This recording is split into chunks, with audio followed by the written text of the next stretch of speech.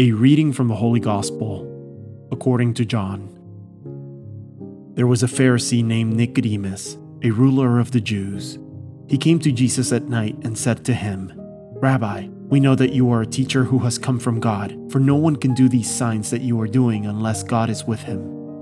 Jesus answered and said to him, "Amen, amen, I say to you, unless one is born from above, he cannot see the kingdom of God." Nicodemus said to him, "How can a man once grown old be born again? Surely he cannot re-enter his mother's womb and be born again, can he?" Jesus answered, "Amen, amen, I say to you, unless one is born of water and spirit, he cannot enter the kingdom of God. What is born of flesh is flesh, and what is born of spirit is spirit. Do not be amazed that I told you, you must be born from above. The wind blows where it wills, and you can hear the sound it makes, but you do not know where it comes from or where it goes. So it is with everyone who is born of the Spirit."